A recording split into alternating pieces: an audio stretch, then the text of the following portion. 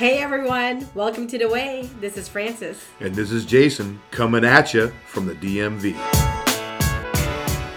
Hi, welcome back. I hope you guys liked the first episode. Welcome to episode 2 where we Of The Way. Of The Way, yeah. We're going to talk about and continue on from our journey through the wilderness and into the leap. Yes, the leap.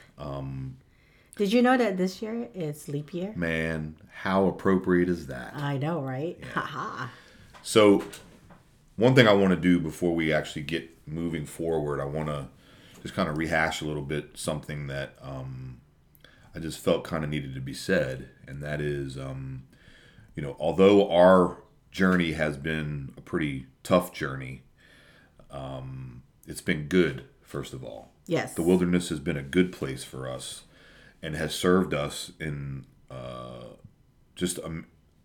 so many different ways and amazing ways, and has taught us and grown us. And I don't look back on it with negativity necessarily. I look back on it in kind of thankfulness. Yes, and I agree with that. Yeah, and one of the things that really jumps out at me to be thankful for is that although, as Francis had said, and I echoed, that season, the wilderness season of our life, was lonely, there were a number of people that we met along the way that were really blessings to us. And each place that we lived, Connecticut and Grantsville and Ohio, God always put people in our life that were just a blessing to us. Right. I mean, even just from the very beginning of our salvation story, where we got saved up in Connecticut, I mean, the pastors there were just unbelievably, just loving and patient with us and really walked us through the hardest part of our marriage. Yeah.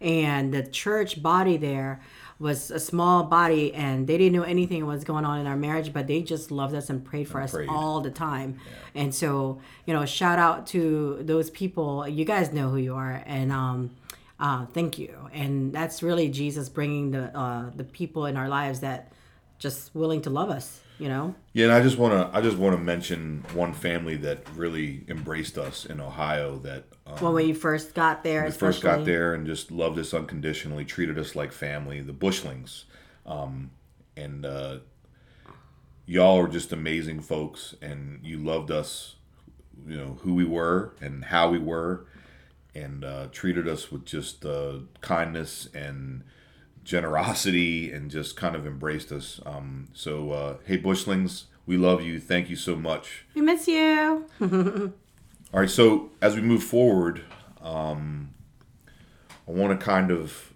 talk about our time during the season where I was gone in Afghanistan.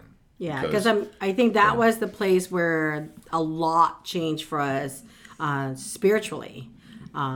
There was a big overhaul that went on individually and collectively as a family, which is kind of fitting considering we were kind of apart during that time. So we kind of had to both just truly rely on Jesus and just figure what that looks like in our own lives, So up to the point where I went away to Afghanistan, living in Ohio was a really tough experience. And God brought this amazing gift of an answer to a prayer that we had been begging him for to get us out of financial difficulty. And he provides this opportunity for us to go to Afghanistan, or me to go to Afghanistan, and Francis to kind of hold the bag at home.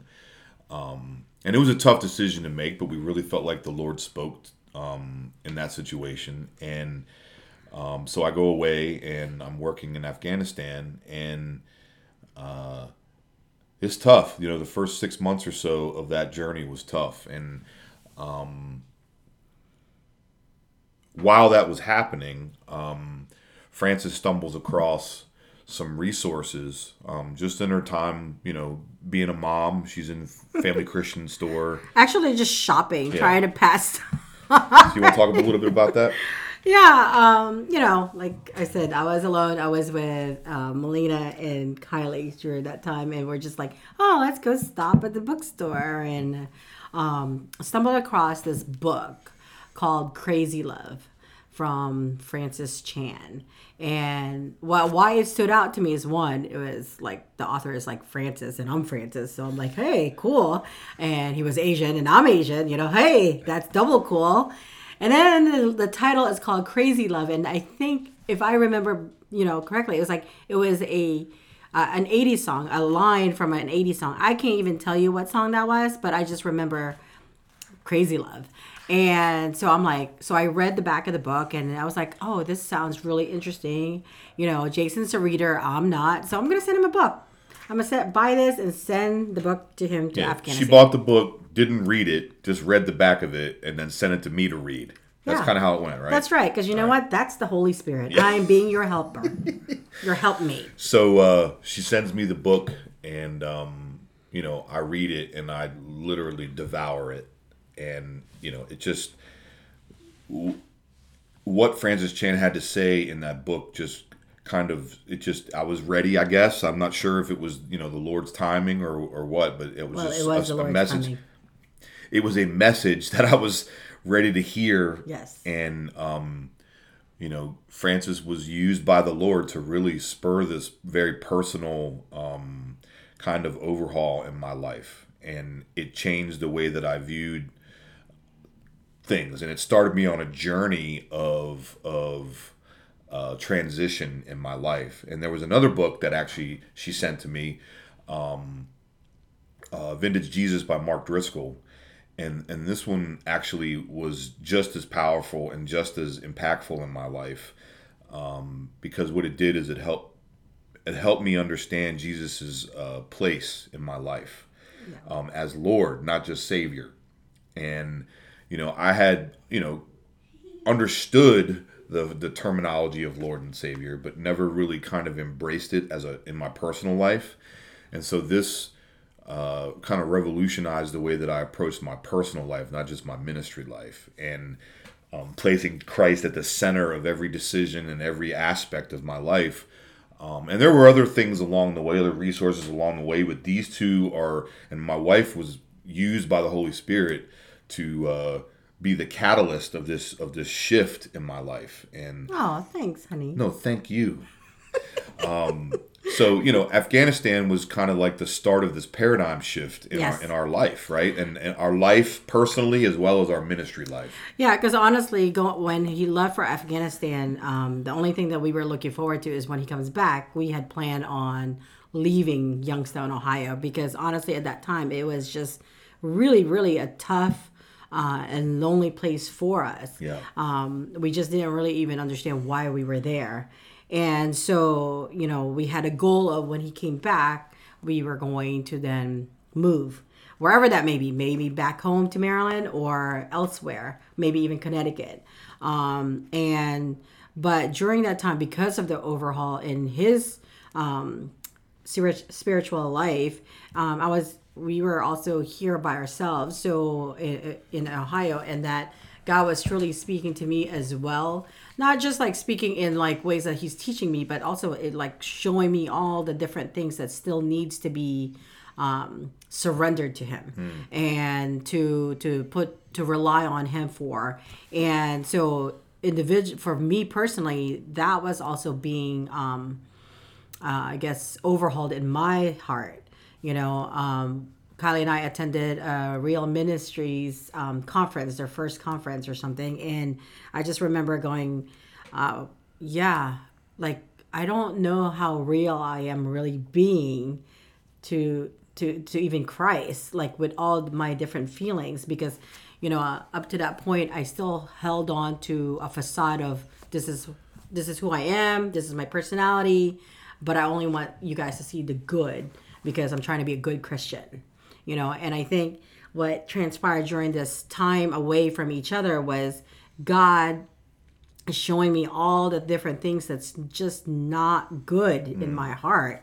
And, coming from a place that when we had stayed with our friends in their basement, there were some things there that needed to still be dealt with and released to him and surrendered to him, so that I can be healed and be who he's created me to be, rather than this idea of who I am for myself or for anybody else. Yeah, and I think that it actually helped us stop looking forward and actually gave us the ability to experience the moment. Yes. Right? Like, because up to that point, because we were so disillusioned with what was happening, we were kind of And looking what we forward. just went through for when we first got there in Ohio. Yeah, we were really disillusioned by that, and so our focus was forward. And what the Lord did through teaching us surrender and helping our hearts to really go through a change, we actually were content with the moment, and that led to a heart change about where we were going to live. Right. And so we actually decided to stay in Ohio. And I had talked to Francis because the Lord really spoke to me while I was in Afghanistan towards the tail end of that trip about what my next step was going to be. And after we had decided to stay in Ohio, I really felt like the Lord wanted me to talk to the lead pastor of the church that we were a part of in Ohio and ask him to consider me for the youth pastor job. And he said, yeah, that's cool. I wasn't expecting you to throw your hat in that ring, but there's 6 people ahead of you that I'm considering. And I said, well, I'm here to do what the Lord's telling me to do. Yeah, so while he was in Afghanistan, after 9 months, he came back for a break, like during Christmas. Yeah. And that's when he had that conversation with our pastor. And they had just really started looking to fill that position of youth pastor. Right. So honestly, Jason was going to go back to Afghanistan to finish off his contract. Yep. But that gave them time to maybe consider him, And they crossed 6 names off the list in those 3 months. And, yes. When I came back, we actually sat down and had a conversation. And the truth is, it was a miraculous, in my opinion, it was a miraculous happenstance. God ordered that moment for me to be in that role. And he, and I hate saying it this way, but the Lord kind of honored the obedience of Francis and I's surrender and really staying where he told us to stay. At the same time, during that Christmas break. Yeah, we really celebrated that little break. And then we found out we were pregnant with Caleb. So I don't know if you remember the story from the first episode of the Lord just kept bringing his name to mind for years. Yeah. And that he had promised us a son. And so as soon as we found out we were pregnant, I knew he brought the Holy Spirit basically reminded me of that the years prior of him saying that he was going to bless us with a son and that we are to name him Caleb. By this time, Jason was back in Afghanistan, and so he also had his own experience with the Holy Spirit regarding our son. I had a real powerful moment personally where I was doing a 7-day fast, and I was in the middle of a prayer walk one night on base, and just was crying out to the Lord, and I mean, you hear people tell stories like this about an audible experience. It felt audible. I don't think that I could hear it with my ears, but it just felt that way. It was that profound. And in the conversation, the Lord's speaking to me, and it was amazing. And I'm weeping as I'm walking, so I'm sure I look like a weirdo walking around on base. But the Lord starts. Well, I'm a weirdo anyway, but yeah. I was in extra weirdo mood in that moment, and Jesus is speaking to me, and he is talking about my son and his name and what he's going to be and how he's going to, grow and all these things, and it was so amazing.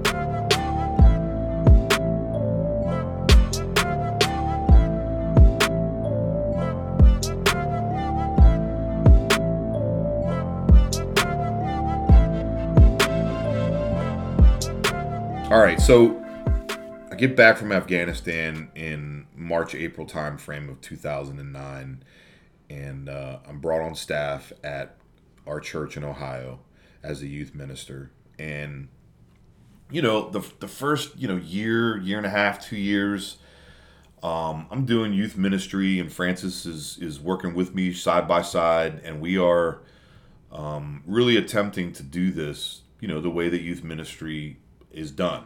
We had a youth church set up, and we're preaching the gospel to these kids and really trying to teach young people, the need for Jesus and all these things. But it just, for whatever reason, it was missing something. It felt empty. And the emptiness, I believe, was this discontent that the Holy Spirit was putting in Francis and I. And we couldn't necessarily put our finger on it in the beginning. But as we started to pray and study and really kind of go deep on this, one of the things that we recognized that was the most effective part of our ministry, and honestly, the most effective part of our life, Yeah. I mean, if we're really honest, was not typical what you would consider pastoral, quote unquote, ministry. What really was happening was God was showing us that where we are the most effective is in relational ministry, where we're sitting in a living room on the couch and we're having a conversation with someone, and really life on life discipleship. Right. And not even just on our couch, maybe the coffee place, shops, coffee shops, or when we're doing day-to-day things, running errands, and you're sitting in the car with that person, you're just discussing things. One of the things, I want to go back to is, we realize that there's this shift. And once we became pastors, people kind of start to gravitate to us. Because remember when we said a couple of years before, when we first got there, it was lonely, as if we didn't have any friends. And I think that's on purpose from the Lord. But at the same time, for me at least, what really triggered a lot of things is that suddenly these women or people wanted to be my friend when nobody really cared to even look my way, when we first got there. And I realized then, and I don't think people meant to do what it seems, which is I'm just going to befriend them because they're the pastor's wife, or now they're pastors, so we got to love on them. I don't think it was conscious, but I think that is sometimes what happens. You forget all the other people that are in your body because it's a big church, or it's just you're busy going in and out of church on those services, that you neglect to look across the pew to your brother or sister in Christ that maybe have a need because you don't have a relationship with them. Right. And so what we saw is same thing with these kids. These kids attend church and they come to youth group, but what's shocking is that they don't even have their own personal relationship with Christ. They know the Word of God. They can quote it to you. They know the church lingo. They know the ins and out of what happens in a church. But a real desire to, one, love Jesus and love His Word and to follow Him was really about almost just out of obedience to the culture of the church. Ironically, what Francis is talking about is something that God puts us in this situation where even the leadership of the church, specifically the pastor, is feeling this itch that something's got to change, right? Yes. And so this shift that she's talking about, we step foot into this situation and immediately things start to shift all around us, right?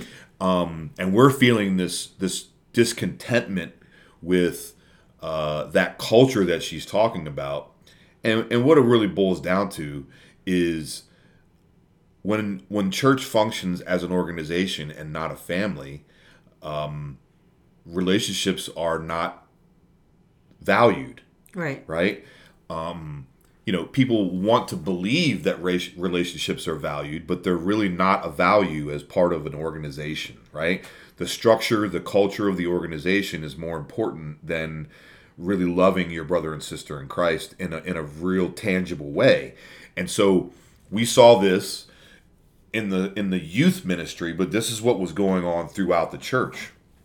And so the church starts to go through this transition at the same time that Francis and I are having this rumbling in our hearts and realizing that something's got to change in the youth ministry. And it really affected us personally, because as we're trying to discover the best way to minister to these kids, we're discovering some things about ourselves. We're discovering what is the most effective way for us to do what God's called us to do as people, right? Some of the things that were really frustrating would be things like, and Frances can probably speak to this because she used to express this frustration to me, which I was a little slower on the uptake on this because I was in the midst of being a vocational pastor. But Frances would ask me questions all the time like, why are you spending so much time in a staff meeting? Yeah. Like, why are you you have these kids who are struggling, have these situations in their lives where they need stable discipling figures in their life, and here we are worried about the carpet or the pew or what song we're going to sing or the production of a service on Sunday. And those questions from Frances, I believe, were the Holy Spirit. Honestly. Yeah, I mean, and honestly, it's like, obviously when you have a traditional church, those things become important. Right. It's just a necessary evil, Yes. basically, that you have to deal with. Yes. But at the same time, is that really what's in the scripture? Yeah. I mean, is this how the early church did it? Yeah. Did they worry about which mountain to sit on and how far they are from, whoever's teaching? It's like, I don't, because I wasn't raised in the church, I had a lot of questions, and I wanted to understand, is this really what it's supposed to be? Is this what it's taught in scripture? Like, are we supposed to care, like the number of songs or the lighting or the carpet or, setting the atmosphere or, just different things. And again, I'm not knocking it. I know that's a necessary evil when you are doing church the traditional way, but at the same time, I don't know if that's where my heart was. Yeah, it definitely wasn't. And honestly, what's ironic about those questions is that at the same time that was rumbling in our leader's heart, and he started to try to bring transition to the church to focus more things like we tried to simplify things down to a discipleship process. Yes, we did. And honestly, that was a real amazing experience for Frances and I to walk with him through that journey, because it really informed us, honestly. Right. What you're going to find out as we continue through this journey with you on this podcast, you're going to hear us talk about this discipleship process that Frances and I really have bought into. And that process is called Love, Serve, Go. And it's the name of our ministry, the overarching name of our ministry. Yes, it is. It's also really who we are. That's what we really believe that God wants us to do. So because of that paradigm shift and because of this thing that's being cemented in our hearts, God also gave us an amazing example of how to live this out as we were working through this. And that was through this small group that we had in Ohio. And we had some amazing folks that God had put in our life to really do life with in our church in Ohio, and kind of cut our teeth on this idea of love. So you remember what it was called in Ohio, Frances, when we first went down this journey with the discipleship process was called? No, I love God, love people, serve others. Yes. And we, Bridge of Hope, the church that we were a part of, started to adopt this process of how to do life as a Christian and how to do life together. Yes. And so we were doing this with a body of believers, a small band of rebels, so to speak, in our small rebels? Group, right? Well, and it was amazing. Maybe we were the rebels. Yeah, we were probably the rebels. So, we had a group of people who we loved and cherished and were doing life with. Yes. And this is where really this whole thing started to kind of flesh out. You have any thoughts about that, Frances, about the small group and what that meant to you? No, not really. No, I'm kidding. No, I mean, I think it was the first time we really just felt like we were a church body where each person that was in that group really truly like loved the other, and we walked through like the tough times, and at the same time we celebrated the good times. Like every milestone that each family had, we kind of like enjoyed or cried together with. We prayed for one another. There were things that we held each other accountable for. It wasn't to the extent of what we do now here at our own church Reach, but it definitely almost like it was like practice. Yeah, we were cutting our teeth because the Yeah. Lord was really showing us what the future held for us. And honestly, the small group, I'm forever indebted to those people allowing us to even be in their life. Honestly, Right. Because honestly, I don't think we knew exactly what we were doing, and they were trusting the Lord that the Lord was talking to us to Right. teach them these things. So, thank you for allowing us to just basically fumble and stumble through that. And I am forever grateful to the Lord that He kept you guys and we didn't ruin your lives. Yeah, I hope. Yeah, And thank you're God not we in didn't ruin therapy. you. Yeah. Yeah. Or maybe we did. I don't know. Yeah. It could be. Anyway, as we're going through this season in Ohio, something really dramatic happened that really kind of jolted us and kind of shook us to really want to start looking at where we're going to land. Yes. Almost, I want to say permanently, because Francis and I have come to the realization that we're not sure God's ever going to have us someplace permanently, but at least a place where we're going to put our roots down and actually be for a period of time, for a long period of time. And that place is here in the DC, Maryland, and Virginia area. Can you talk a little bit about what that catalyst was, Francis? Yeah.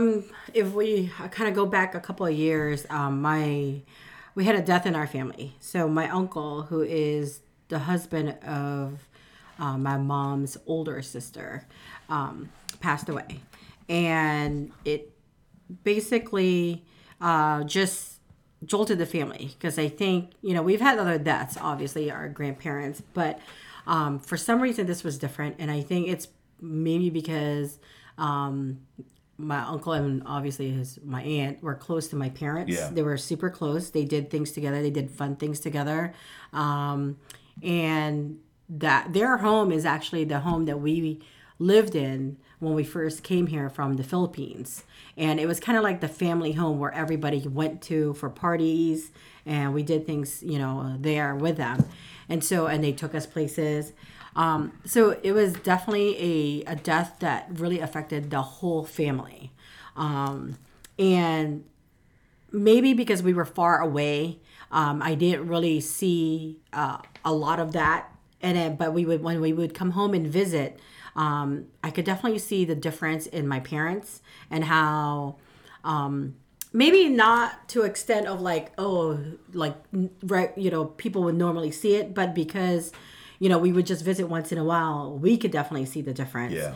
And one of that is just, or the main thing is that there was this fear of the unknown, fear of death. Where would they end up? If they died, and they may not have been communicating that, but the little conversations that we did have, the comments, Yeah. there were definitely those. And I don't know if it's just that's what the Holy Spirit used to really get my attention on this or what, but I remember coming back from one of our visits, going back to Ohio, and the Lord just speaking to me about basically saying, okay, so you're here in Ohio. You are trying to make disciples of these kids, because we were youth pastors. And, are you making a difference? Like, half the time they don't want to listen, or we don't really know where they're at. Parents don't really give us the support, or at least some of them don't. And so we get pushed back a lot on different things that we're trying to teach them, making sure that they take ownership of their own relationship with Christ, and also parents' relationship in discipleship of their children. Right. And so in that moment, God was saying, you're doing all this. You're trying to basically make disciples of people. Who is making disciples of your parents? Who is sharing the gospel with them? Who's telling them about me so that they don't have fear in death but have hope in me in eternal life? And that really just really spoke to my heart about like what the next step of our lives should be, which is I felt this urgency to communicate to Jason, I think it's time for us to go home. I don't know what that looks like. I don't know when, but I think we are supposed to go back to Maryland and share the gospel with my family, however that looks like, and love them. To just be there, especially as they get older. I want to be there. Yeah, and why this is significant is because up to this point, we had never expressed to each other a desire to come back to the D.C., Maryland, and Virginia area. Like, we were adamant that we were probably not ever going to move back here. Right. And so this was a huge shift in the way that we thought about, what our future held for us as a family. And, again, the Lord speaks through my wife, and he spoke through her very plainly. And as that was the catalyst, the bigger picture started to unfold for us as it got closer and closer to when we felt like the Lord was moving us from Ohio. And in late 2012 and into 2013 is when we made the transition from Ohio back to the Maryland area, the DC area. Frances came first, and then I came after her, and we actually settled with the aunt who had lost her husband. Yes. And we lived with her for a season, and that was an exciting time, honestly, because we really felt like the Lord was bringing us out of the wilderness at that time. Yes. So this is part of our leap. Yeah. It's kind of like leading up to that leap. Yeah. And so we have this excitement, and we're coming back home. And it's always kind of cool to come back home, and we have really looked forward to our two kids. Our oldest is already married and on her way, and so we have our two school-age kids who are going to be raised near family, which that's not an experience really that we had in our years up to this point. So we were excited about what God's going to do as far as bringing the gospel to family members and just this thing that he's birthed in our heart. And one of the things that we had decided is that we were going to rest for a little while and be under leadership of a pastor in a church. Right. And so we found a church, and it's a church that we were familiar with. It's a pastor that we knew from times that we had visited in previously. Yes. And we had a good relationship with this man, and we really felt like we were on the same page, and that he really understood the calling that God had on our life. And so we settled at this church. And when we came home and we were a part of it, and he actually asked us to join him in partnering in ministry to work with young people and young adults in the church. That was a really interesting season for us because, we had learned so many things in Ohio, and we started to put some of those things into practice. With that youth group and the young adults. Yeah. And, things were going pretty well for a season. Yes. And honestly, one of the things that we were really thankful for to this pastor of this church is that because when we did speak to him originally, is that he truly believed what we were doing is the way to go. And he wanted us to start with his young people because that's the direction he was hoping to take his church. Yeah. And so we were like, okay, we'll give it a try, Right. Again, this is for a season, and we made sure he knew that because ultimately what we really felt like we were called to do, and we'll go into that a little bit more later, is to basically start our own home church. And so we did that for, about a year? Roughly, and And we there was this, just an FYI, this church is predominantly, it's a Filipino church. Basically, majority of the people are Filipinos. probably except for their spouses. Yeah. And and a few handful of 99% Filipino. visitors or Right. guests that are anyway. So in 2014 there was a hurricane that transpired in the Philippines in the city of Tacloban, and like I said, I was born in the Philippines, but most of my family immediate are already here in the U.S. So there was never really a thought in my head to go back to the Philippines for a visit, unless we visit as a family for a vacation. And always in my head, that's never going to happen because there's a lot of us. There's like 4 of us at this time because Kylie's already married, and that costs a lot of money. So there was never really a thought of going to the Philippines. But during this time of the hurricane, as I was watching news footages and just things being shown about the devastation that happened, my heart just ached for the people. And again, it has to be the Holy Spirit, because again, it crossed my mind to go back to the Philippines, but the Lord really just grabbed a hold of my heart and said, I want you to go home and do something. Yeah. And I'm like, what? Because what am I going to do? We don't have, we're part of like a small church right now, and we didn't really have our own funds to possibly do this. And so I kind of, what did I do, honey? Put out a fleece. The Christianese way to talk about it is like what Gideon did, where she laid out a fleece for the Lord. But really, wait, is Gideon a girl? No, Gideon's a dude. You said she. I said he. I thought you said she. No, I said but he. Whatever. But he laid out this fleece and yada yada yada. Well, Frances basically does the same thing. I did. She puts an if then statement out in front of God.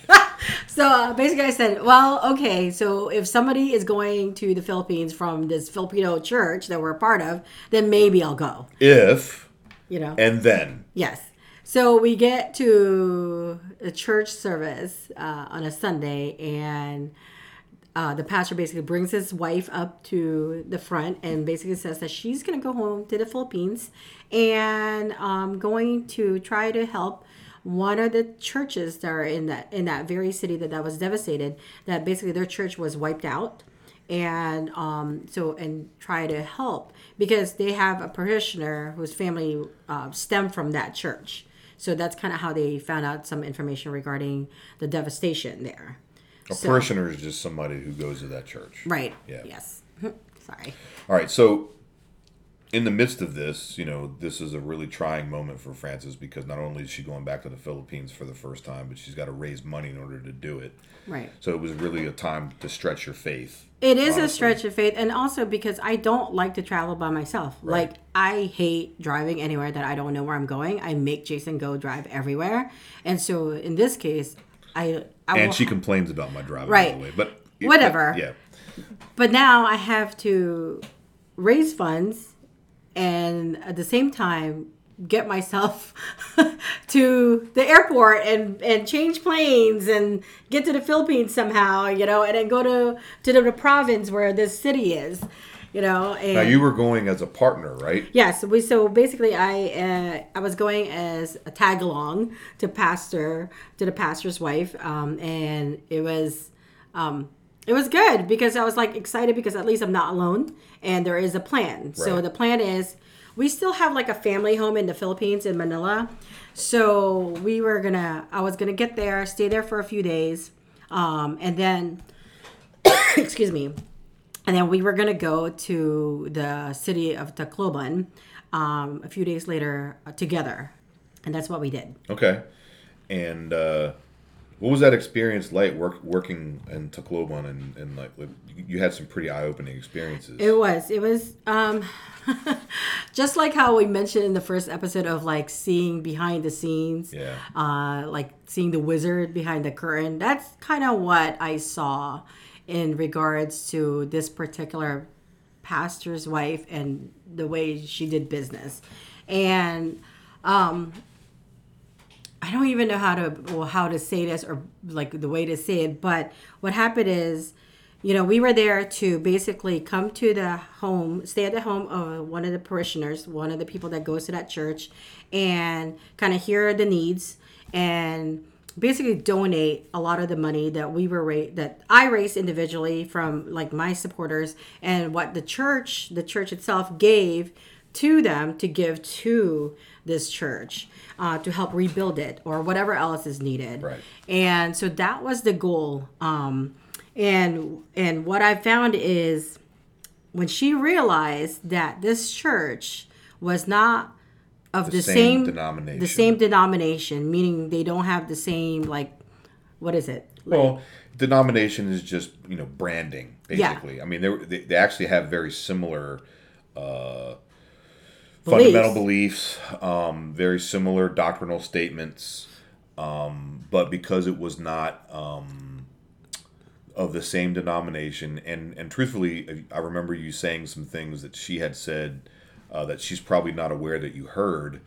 It had a lot to do with white missionaries as well. Right. From that denomination. From that denomination, yeah.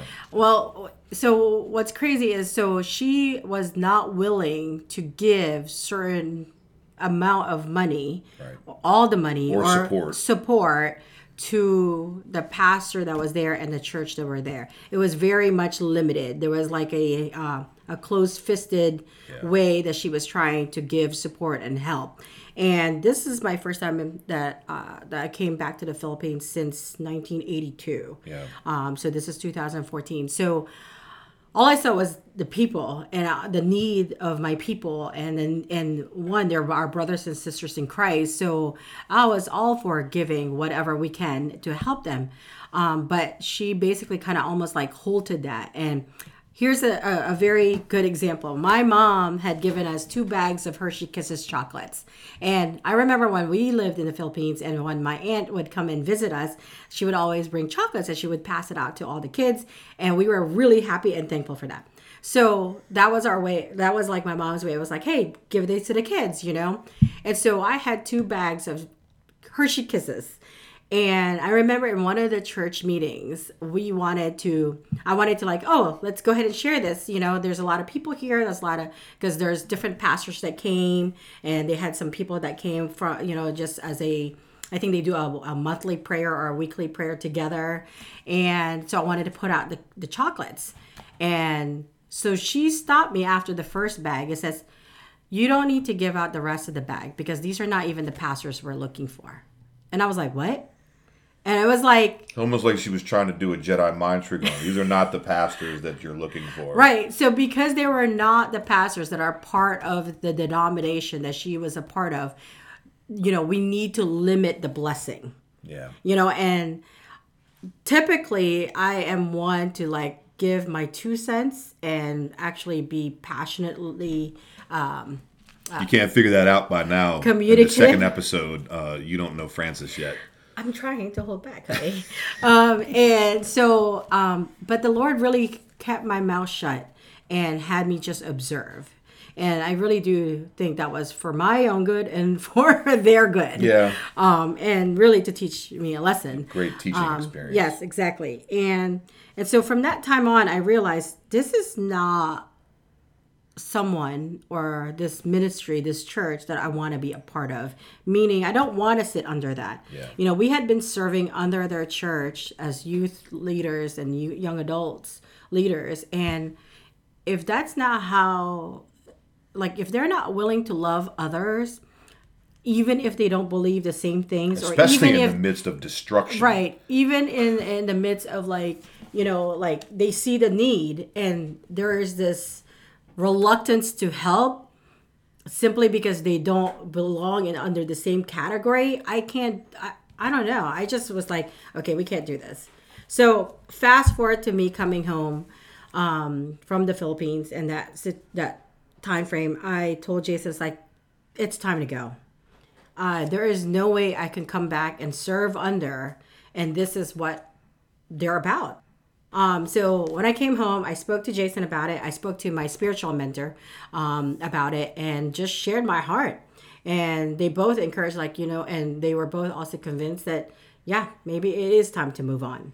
Yeah, and moving on meant at least in our hearts, it meant starting the thing that God called us back here to do.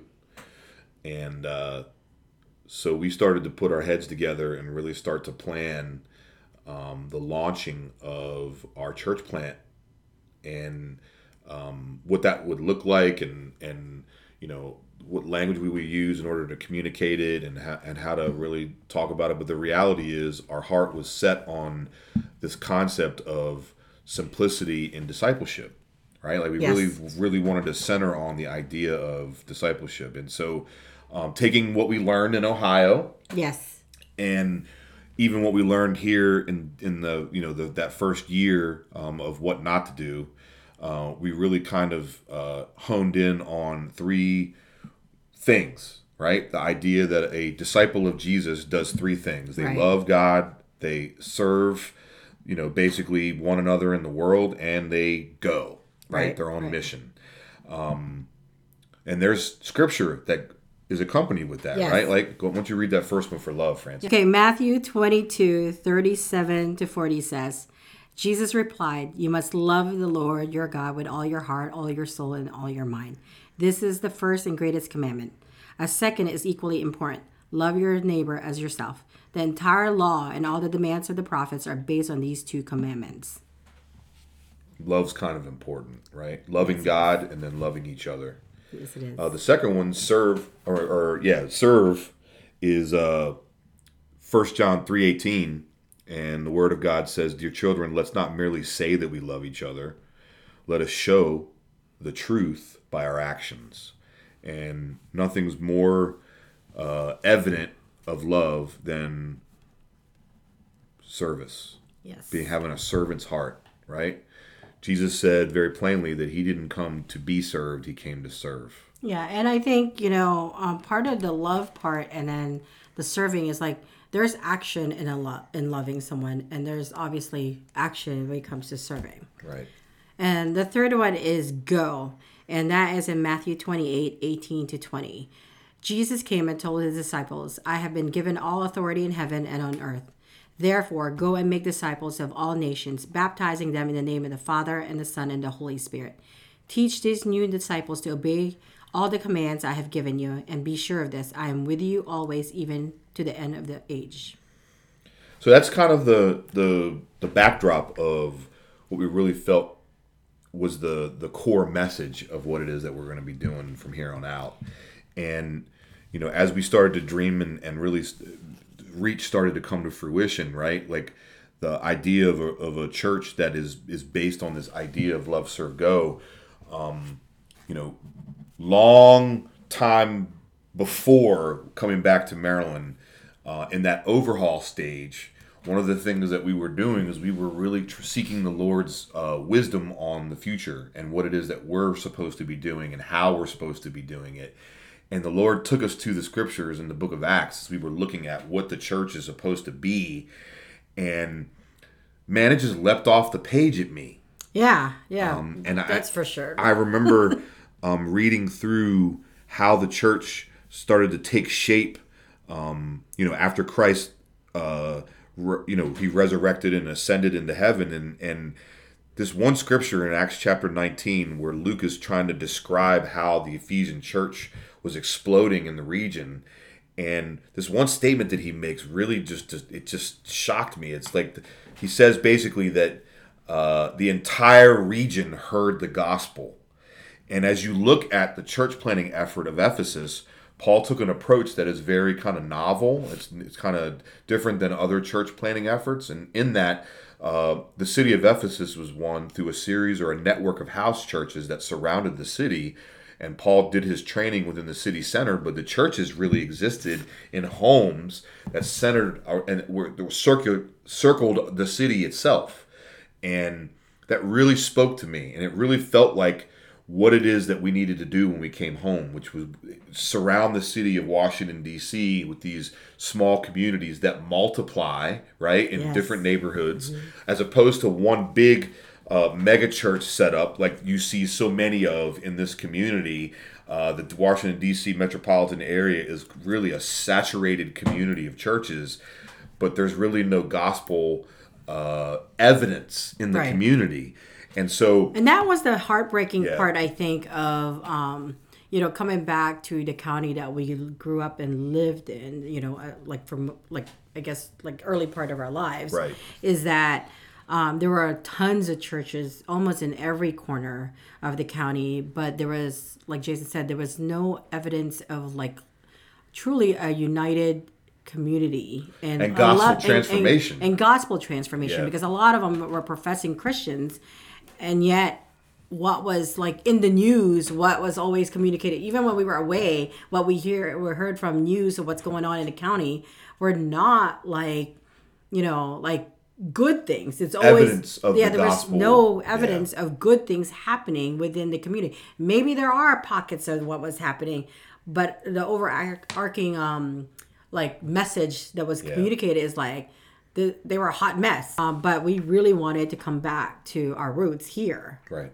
Yeah. And we came back to our roots with the hope of multiplying what it is that we're doing. That that was a big part of the going part, right? Yes, exactly. So developing leaders and then sending, right? Yes. Like making sure that we're not sitting on a quote unquote pew or a couch, or even in a house church. You can sit on a couch and just kind of sit there and never really do anything. But the reality is, a big part of our discipleship process is the sending. Yes. And so we wanted to make a difference in the community and for people to see the evidence of the gospel being lived out in people's lives, in neighborhoods and in their jobs and in their schools and in wherever that Christ brought you.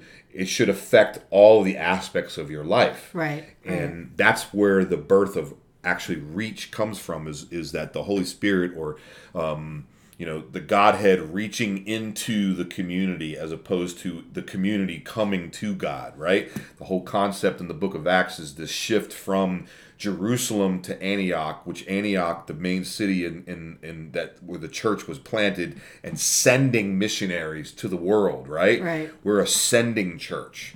And, that's a really important aspect of what we're doing. And it was really paramount to what we're doing when we came home. Like, we saw all these folks, churches with 30,000 people, 10,000 people, but you don't really see the evidence of the sending happening in the community. And that's the real, bedrock of what it is that we want to do. Is we want to be a body that not just sits, together and sings Kumbaya, but we want to come together and get strong as believers and then send people into their spheres of influence and see the gospel bring transformation into those areas. And I mean, I think, one of the things that we heard a lot from, let's say, people that are not part of a church body is that, Christians only go to church and they're there for each other.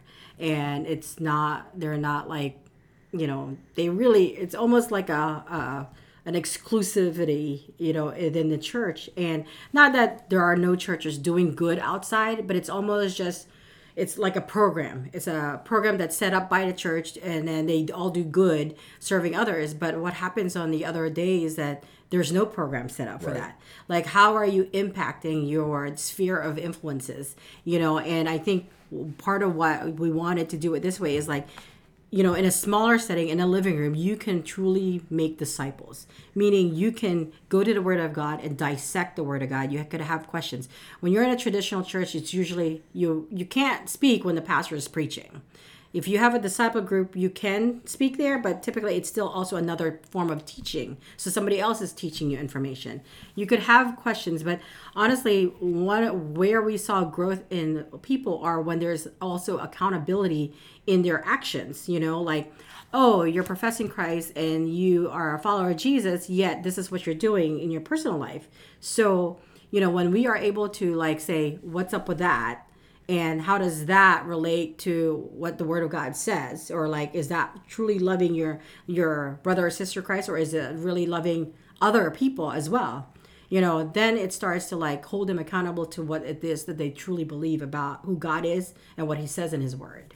Yeah, I think that the only way that happens is through relationship, right? The only way you're able to actually be that close to someone to see that accountability piece that you're describing is through relationship and actually submitting to this situation where you let someone in. Yeah, right? I mean, I think honestly, every person, I think, not only do they want to feel love, but they want to be loved in their realness. Like you want to be loved, like, but by someone that sees all your mess, right? It's not like some idea of perfectness of you. So what happens in a real community or body of believers, you really see their mess and you love them through it. You point them to Christ. You help them apply scriptures to be able to walk away from that sin, or even like how to be a great employee at work, or how to different things like that. And it's a way for you to experience grace. Yes. When you mess up and you have a brother or sister in Christ who's close enough to see you mess up, and you show them grace, and you love on them, and you walk with them, and you cry with them, and you pray with them, and you encourage them. You can't do that when you are just doing it by yourself.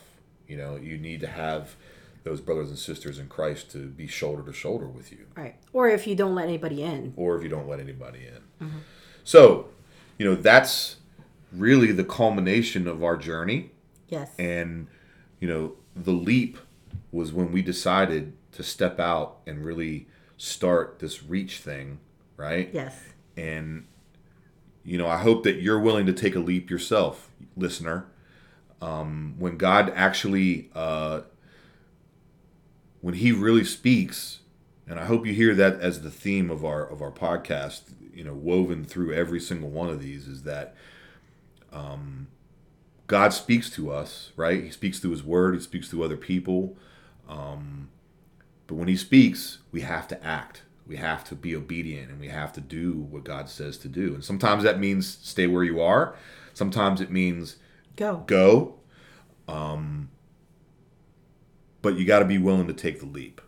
It takes faith. It takes trust.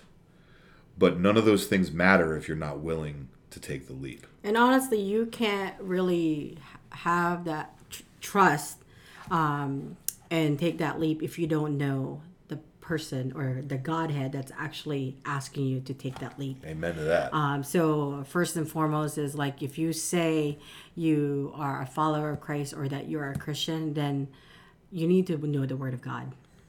And you got to know Jesus. Yes. And that's the big thing is the only way you can get to know Jesus is through His Word. Mm-hmm. So God bless you. Thank you for listening. And one thing to look out for in the future is starting in the month of February, we're going to shift gears a little bit, and we're going to start a series. And it's going to be a tough series. But it's going to be awesome. And it's going to be about racial reconciliation and how it's an implication of the gospel. And look forward to that. It's called Confessions of a White Pastor. I hope you'll continue listening. God bless you. Bye-bye. See you next time.